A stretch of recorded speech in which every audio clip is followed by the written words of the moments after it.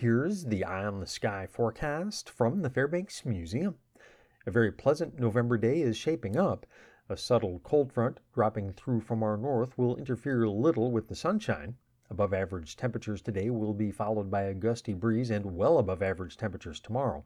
But a strong cold front will be approaching from our west with rain chances tomorrow mainly restricted to western areas, but spreading across the region tomorrow night as the front moves in.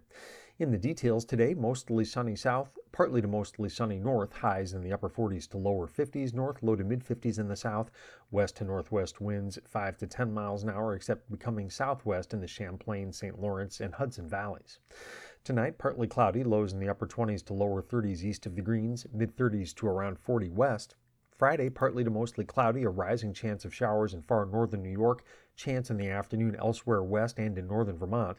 Breezy tomorrow with highs in the mid to upper 50s, some lower 50s northeast, and around 60 in far southern valleys. South winds gusting to 25, except gusting to 35 in the Champlain Valley. Saturday, rain showers likely, possibly mixing with or changing to snow in the northern mountains and in the St. Lawrence Valley. Highs in the mid to upper 30s in far northern New York, low to mid 40s in northwestern Vermont, and mid 40s to lower 50s elsewhere, some mid 50s southeast. I'm meteorologist Lawrence Hayes with an eye on the sky.